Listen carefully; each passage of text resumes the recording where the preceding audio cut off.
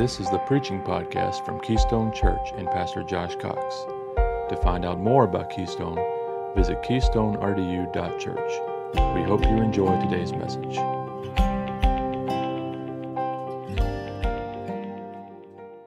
If you got your Bibles, turn with me to Colossians chapter 2. Colossians chapter 2.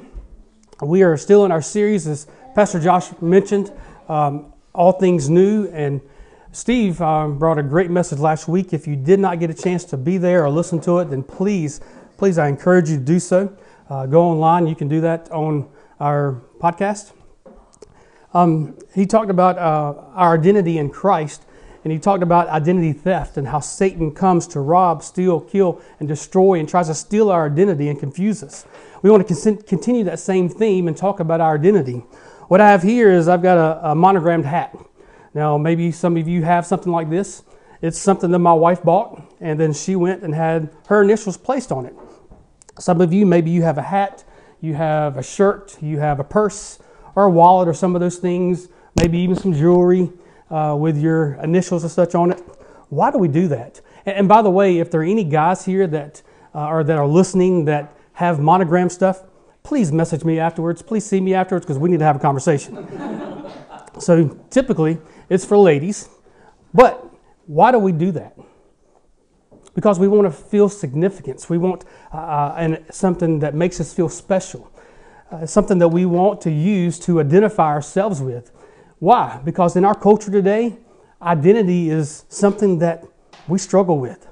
We have celebrities, people that we see on TV and stuff that really struggle with their identity. So we as a culture, as a nation, struggle with who we are and how we identify ourselves.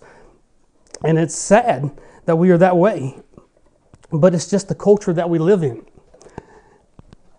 The great tragedy is it's not just our culture around us. What's happened is it's infected the church. And we as Christians, as followers of Christ, we struggle as well. We struggle with being able to identify ourselves. And if someone asked us, well, who are you?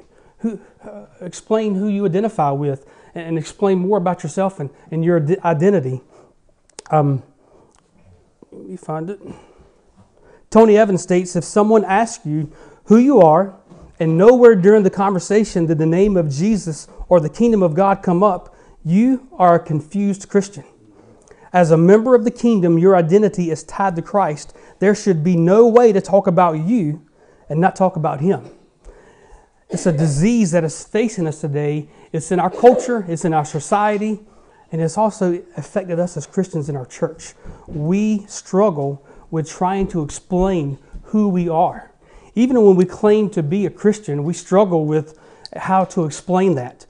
Typically, when someone asks you, who are you? How do you identify yourself? It's always by your name, by who you know, by your job, by your possessions, by your home, by the kind of car you drive, by the things you own.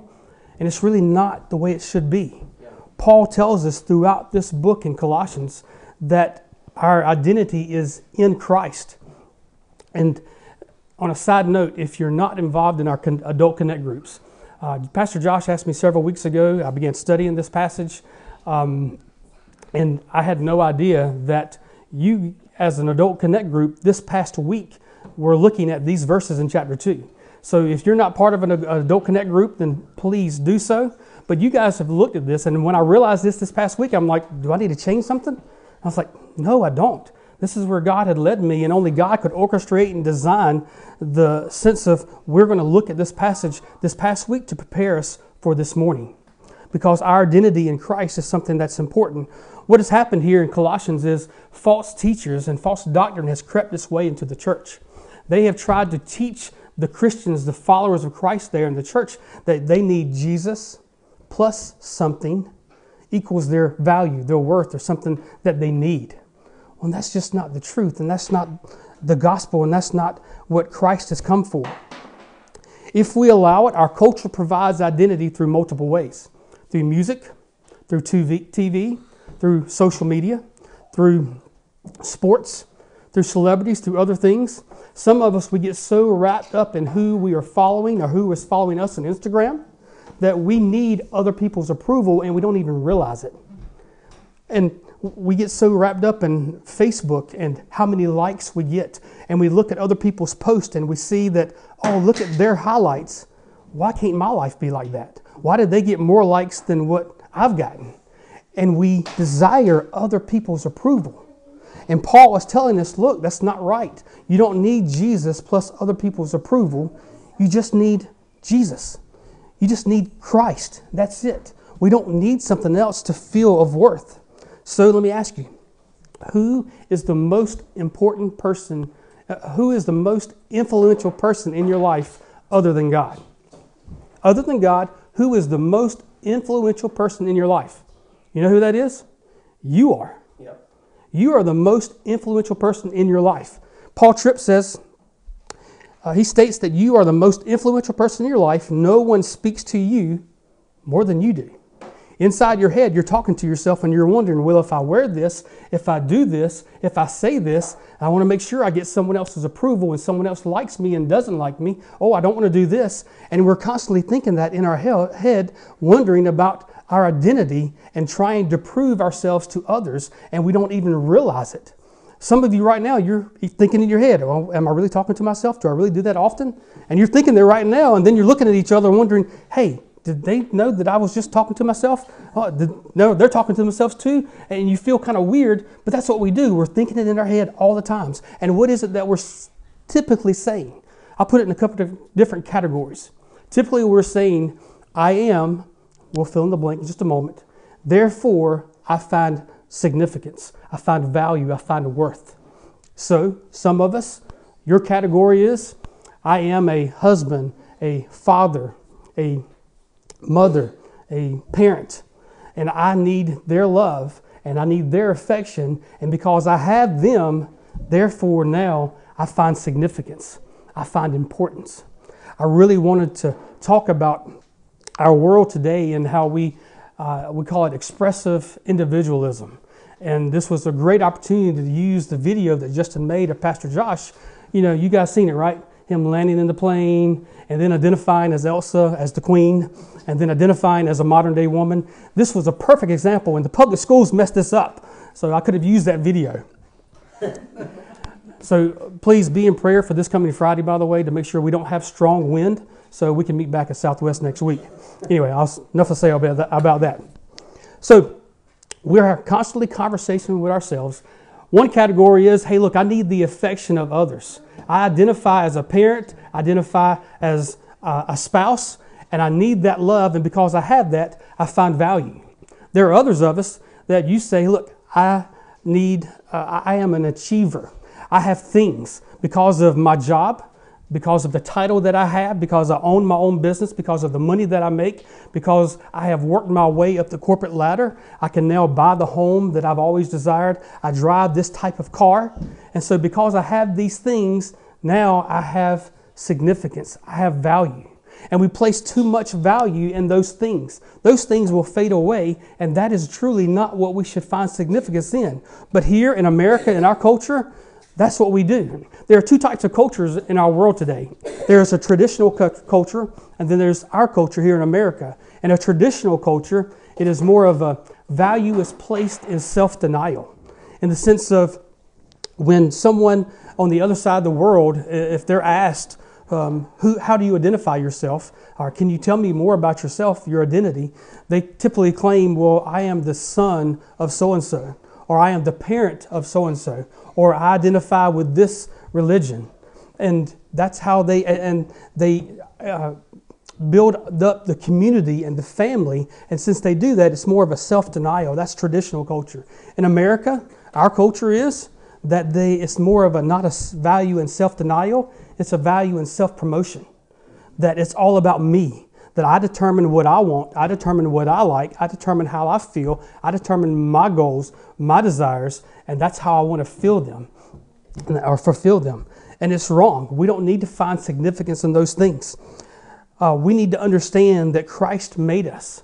He created us. When the world hears that we've been created by someone, that we have been bought by someone because Christ paid the price and bought us back by dying on the cross, that we think that as we explain to the world that we are His, that he owns us. Paul calls himself multiple times a slave to Jesus, a bond servant. And when we state that to the world, they don't get it. They don't understand it. They think that, no, someone else cannot own you. Someone else cannot name you. That's just horrible. That's wrong. And they don't understand the freedom that we have when we identify ourselves in Christ, that they are in bondage of sin and we have freedom through Him. And it's how they identify themselves. And the problem is, it's crept its way into the church. In Matthew chapter 10, verses 29 through 31, it says, "Are not 2 sparrows sold for a cent? And yet not one of them would fall to the ground from your Father. But the very hairs on your head are all numbered. So do not fear. You are more valuable than many sparrows." So our thing should not say, well, because of my husband, because of my spouse, because of my wife, because of my kids, I find value. It should be, in Christ, therefore I have value, I have worth, I have significance. It shouldn't be that I have this house and so that gives me significance. No, it should only be in Christ. So what's happened here, if you look in Colossians chapter 2, verse 8, we'll read together. It says, verse 8, "See to it that no one takes you captive through philosophy and empty deception, according to the tradition of men, according to the elementary principles of this world, rather than according to Christ." Paul is explaining to others that we, I don't know what you guys are doing. Okay. Sorry, I've been distracted and it's all our pastor's fault. So Paul is saying that we as Christians, we get so wrapped up in what's happened in the Colossians church is they have come in and they have said, you need to do certain things to have value. So let me explain a little further. There are 3 things here that he's talking about. And he's talking about religious legalism. And it's something that we don't really like to talk about, something that we don't like to state, but it's true. And here God's word is saying that religious legalism is not where you find value. It is not being in Christ. What is he saying? Let's look at verse 16.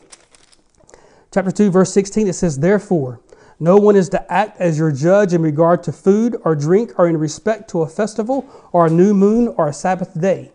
What in the world is he talking about? The false teachers have come into Colossians and they're saying, look, Jesus is good. You need Jesus, but you also need to follow the rules of the Old Testament.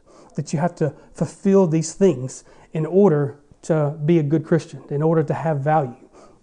And that's just not what God's word says. God's word says, no, you don't need to do those things. You put it in our terms today, it's where we have churches and those who believe that you have to wear certain things to be of value, to be a good Christian. You have to use a certain version of the Bible to be a good Christian. You have to do certain things and say certain things and act a certain way to be a good Christian. And that's not it at all. We are of no good. It is only through Christ and only in Him that we have our value, our worth, and our significance. And so this whole thing of following the Old Testament, no. In verse 17 it says, "Things which are a mere shadow of what is to come, but the substance belongs to Christ." What he is saying is, Christ has already fulfilled the law. He has already fulfilled that. Christ was tested and he was asked, what's the greatest commandment? Did he go back and talk about the law? Did he go back and talk about all the things that we've got to do for the 10 Commandments? Did he say that they were not important? Yes, they're important. But what did he say? The greatest of these is to love me with all your heart, soul, mind, and strength, and then love others as yourself, to love your neighbor as yourself. Those are the greatest commandments. When you follow those things, you don't have to worry about everything else. You don't have to follow those religious rules and things that are in place, because that's not biblical. You have to make sure you love Him with all your heart and then love others, and everything else will take care of itself. So not only is he saying that religious legalism is you must follow the rules to be a good Christian, he's also saying it's also called practicing personal piety. So in verse 18, let's look at the verse half of that verse. Verse 18, it says, "Let no one keep defrauding you of your prize by delighting in self-abasement." And I was like, what in the world does that mean? Some, you might see it in your commentary, or your version might say asceticism. What it is it's self-denial of worldly pleasures for spiritual good. It's twofold. Some, kind of like the rules thing, some state, well, you must not participate or partake of certain things to be a good Christian. And on the other hand, you as a Christian, you've got to check certain boxes off. As long as you are in church when the doors are open, as long as you are doing certain things, as long as you do your devotions and you check it off. And that's not a true relationship with Christ. We as Christians, we need to not worry about checking a box off, because that's what we do. We check a box off and we think because of these things, and I've done my prayer today, I've been to church today, I watched online today, I'm an extra good Christian, and it makes us feel good about ourselves, and then we think that we're good and our relationship with God is good. Paul is saying, no, Christ has already taken care of all that. That's not what you need. We don't need rules. We don't need personal piety. And the third thing is we think that we need to have spiritual experiences. In the second half of verse 18, it says, and the worship of the angels, taking a stand on visions he has seen, inflated without cause by his fleshly mind. What that means is that some people think that every time they go to church that they need to have a spiritual experience. For example, I have a family member who years ago got very involved with a Pentecostal church. And he loved to argue, he loved to debate, he loved to talk about Scripture. And one of the things that we talked about, and he actually admitted later on, was every time he went to church, for him to feel good about his relationship with Christ, he had to have a spiritual experience. And that's just not right. We don't need that to feel close to God. We have to understand that it's all about Christ and what he's done for us and him alone. There is nothing that we can do. We cannot follow these certain rules. We cannot do these certain things. We cannot check off boxes. We cannot have these experiences to feel good about our relationship with Christ. It's all about what he has done, period. End the discussion. There's no more to debate about it. It's just simply that. And we have to get away from the way that we feel and realize that our identity is not in our feelings, because our feelings change, right? They're deceiving. We have to realize our identity is solely in him and what he has done for us. So, what happens with this religious legalism? Well, it gives us a few things. If we look over in verse 16, it says, therefore no one is to act as your judge. What happens a lot of times when you follow these religious legalism practices? You have a judgmental spirit. You have a judgmental attitude. I have coworkers that I have reached out to ask to come to church, and they have clearly responded no. And their explanation of no was, you know what, I tried that before. But because of the judgmental spirit and the way that I was treated before, I don't want to go back to church. And it's sad. We as Christians cannot have that kind of spirit. It is not my job to judge you. I am so thankful that we at Keystone from the start stated this is a no judgment zone. Why? Because it is not my job to judge you. That is his job. That is between you and him. It is my job to point you to Christ. Period. Simply. There's nothing else more. In verse 18, where we talked about the self-abasement or asceticism, it leads to spiritual pride. And we have those that are Christians that are very proud of who they are, but in the wrong way. And what does God do? God looks down on the proud. So because of this judgmental spirit, this spiritual pride, it leads to a disconnect. It does not lead you closer to Christ, it leads you further away. So not only can we fill in the blank, I am in Christ and in him alone, therefore I find significance. The second one is, I am fill in the blank, whether it be your relationship with others, your need for their affection, you find acceptance. So we not only find significance, but you also find acceptance. Now understand, this is the greatest thing that students struggle with completely. There is anything else more greater than this right here that they are searching for.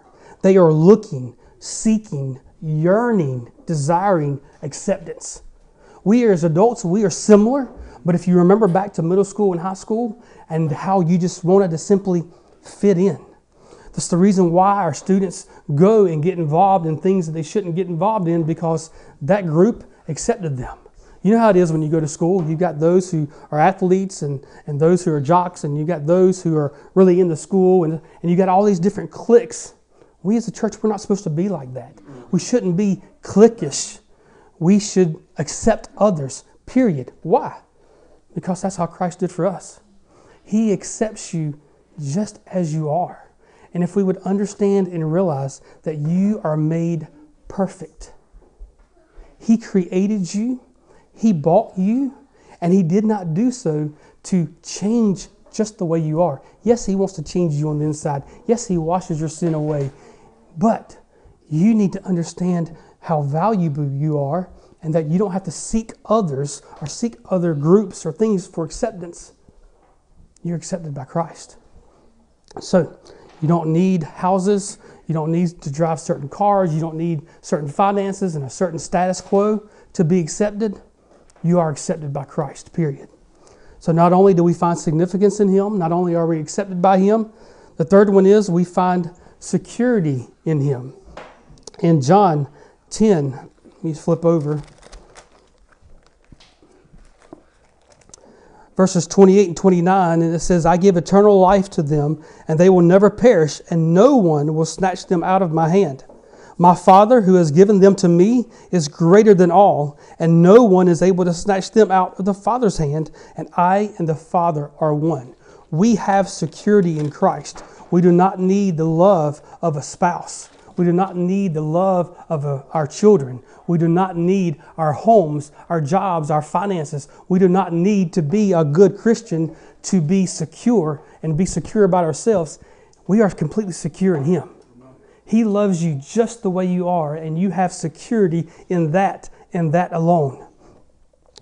So legalism states Jesus plus something equals what you need, whether it's significance, value, or security.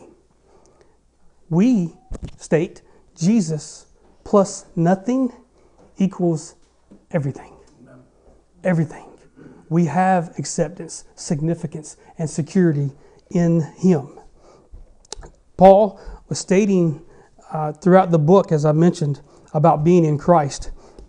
In fact, if you read through the book in chapter 1, verse 14, it says, in whom, that's Christ, we have redemption. Verse 16 says, in Him all things were created. In verse 19 it says, in Him all the fullness was pleased to dwell. Verse 22 says, we are reconciled in His body of flesh. In chapter 2, verse 3, it says, in whom, Christ, are hidden all the treasures of wisdom and knowledge. Verse 7, it says, we've been charged to walk in Him, and we are rooted and built up in Him. Verse 9 says, in Him the whole fullness of the deity dwells bodily. In verse 11, we have been filled in Him. We are circumcised in Him. Verse 12, we are raised up in Him. Verse 15, we are we are doing that over them in Him. In chapter 3, verse 20, we are pleasing to the Lord. Throughout the whole book, it is talking about us in Him. Does it talk about what we need to do, what we need to accomplish? No. It's all in Him and what He has done. So there are three aspects that we need to understand for our identity in Christ. First, you are God's child. Therefore, you are significant. In John verse 1, chapter 12, it says, but as many as received Him, to them He gave the right to become children of God, even to those who believe in His name. Romans 8, verse 17 says, but as many as received Him, to them He gave the right to become the children of God, even to those who believe in His name. And I think I typed the same verse twice. But you understand, we are God's child. We are adopted into His family. As long as you understand that Jesus died on the cross, was buried, and then rose again, and you simply place your faith and trust in Him, you're His child. As a parent, there isn't anything I wouldn't do for my kids. I love them more than they can understand. Hopefully, they can look at me, and I know it's not that way often where they can say, look, hey, that's my dad. I'm glad I'm his child. But I know that I can always say, Abba, Father, that's my dad. I am his child. I am his heir. What more significance do I need? What more do I need to place value in other than in Christ to find out that I am significant? I am worth it. You are worth it. You are significant. Why? Because you're his child. Also, there's a song by Matthew West. It's called Hello, My Name Is. Hello, my name is child of the one true King. I've been saved, I've been changed, and I've been set free. Amazing grace is the song I sing. Hello, my name is child of the one true King. Not only are you God's child, but also you're forgiven. In Colossians chapter 2, verses 13 and 14, it says, let me flip back over.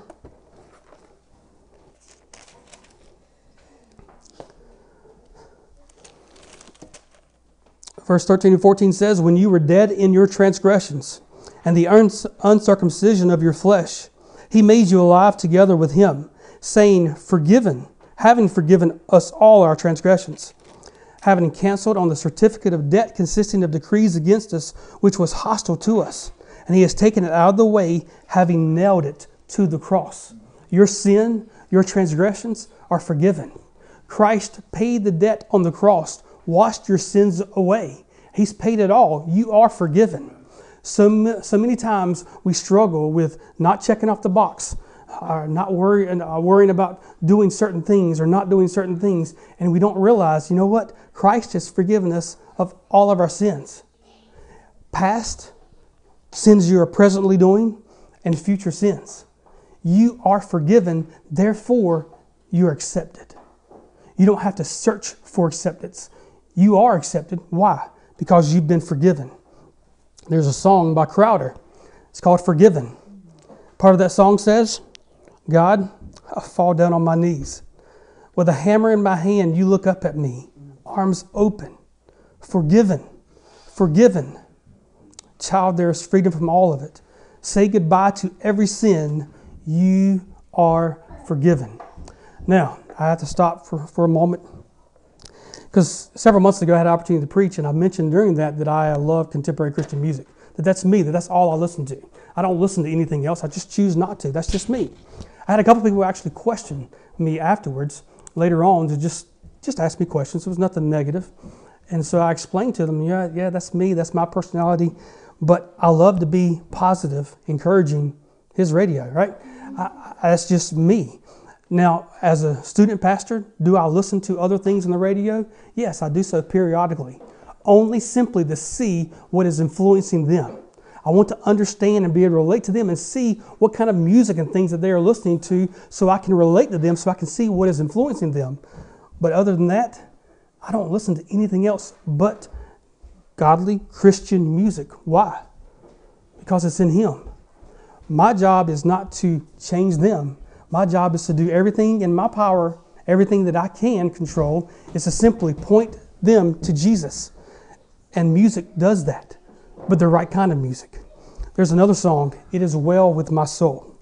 Listen to this. We were talking about being forgiven, being accepted by Christ. My sin, oh, the bliss of this glorious thought. My sin, not in part, but the whole, is nailed to the cross, and I bear it no more. Praise the Lord, oh, my soul. You are forgiven, therefore you are accepted. And last, you stand in victory. In 1 Corinthians 15, 55 and 57, it says, when he had disarmed, O death, where is your victory? O death, where is your sting? But thanks be to God, who gives us the victory through Jesus Christ our Lord. He is our security. In Colossians chapter 2, verse 15, it says, when he had disarmed the rulers and authorities, he made a public display of them, having triumphed over them through him. We have security through what Christ has done. We stand in victory because of our security in him. He's paid for it all. He defeated death. He defeated hell. He defeated the grave. He conquered sin. He conquered everything on the cross. And it is only through Him that we have security. There's a song. It says, victory in Jesus. Oh, victory in Jesus, my Savior forever. He sought me and He bought me with His redeeming blood. He loved me ere I knew Him, and all my love is due Him. He plunged me to victory beneath the cleansing flood. In Romans 8, verses 38 and 39, it says, for I am persuaded, I am convinced that neither death nor life, nor angels, nor principalities, nor things present, nor things to come, nor powers, nor height, nor depth, or any other created thing will be able to separate us from the love of God, which is Jesus Christ our Lord. We have security in Him because of what He has done for us. Have you ever played the game Monopoly? Yeah, I know we don't play it often because it takes so long to play, right? But when the game is over with, what happens? It does not matter how many homes you owned, how many hotels you owned. It doesn't even matter which piece you got to play with. And I always hated getting stuck with the little thumb thing, whatever that thing is called. I hate it. I knew when I got that piece, I knew it was going to be a bad game. You know, you wanted the cool piece, you wanted the car or something else. But it did not matter what piece you played with. It didn't matter how much money you had. When you were done, what happened? It all went back in the box. It all went back in the box. And if we as Christians would understand, I asked my students a couple of weeks ago, if you could talk to Kobe Bryant right now, what would he say is the most important thing in life? Would it be fame? Would it be money? Would it be fortune? Would it be his family? Would it be a good dad, a good father? No. It would be whether or not he knows Jesus Christ or not. That is the only thing that matters. In Him, we have security. In Him, we have acceptance. In Him, we have significance. And it is in Christ and in Christ alone. And last, in Christ alone, my hope is found. He is my light, my strength, my song. This cornerstone, this solid ground, firm through the fiercest drought and storm. What heights of love, what depths of peace.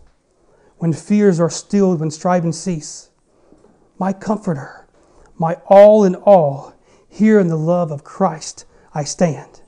In Christ alone, who took on flesh, fullness of God and helpless babe. This gift of love and righteousness, scorned by the ones He came to save. Till on that cross, as Jesus died, the wrath of God was satisfied. From every sin on Him was laid. Here in the death of Christ I live. There in the ground, His body lay, light of the world by darkness slain. Then bursting forth in glorious day, up from the grave He rose again. And as He stands in victory, sin's curse has lost its grip on me. For I am His and He is mine, bought with the precious blood of Christ. No guilt in life, no fear in death. This is the power of Christ in me. From life's first cry to final breath, Jesus commands my destiny. No power of hell, no scheme of man can ever pluck me from His hand till He returns or calls me home. Here, in the power of Christ, I stand. I hope and pray you understand that in Christ and in Christ alone, you have significance, acceptance, and security. But it is only through Him. This has been the preaching podcast from Keystone Church and Pastor Josh Cox. For more information about Keystone Church, visit keystonerdu.church. Please subscribe to hear future messages. Thank you.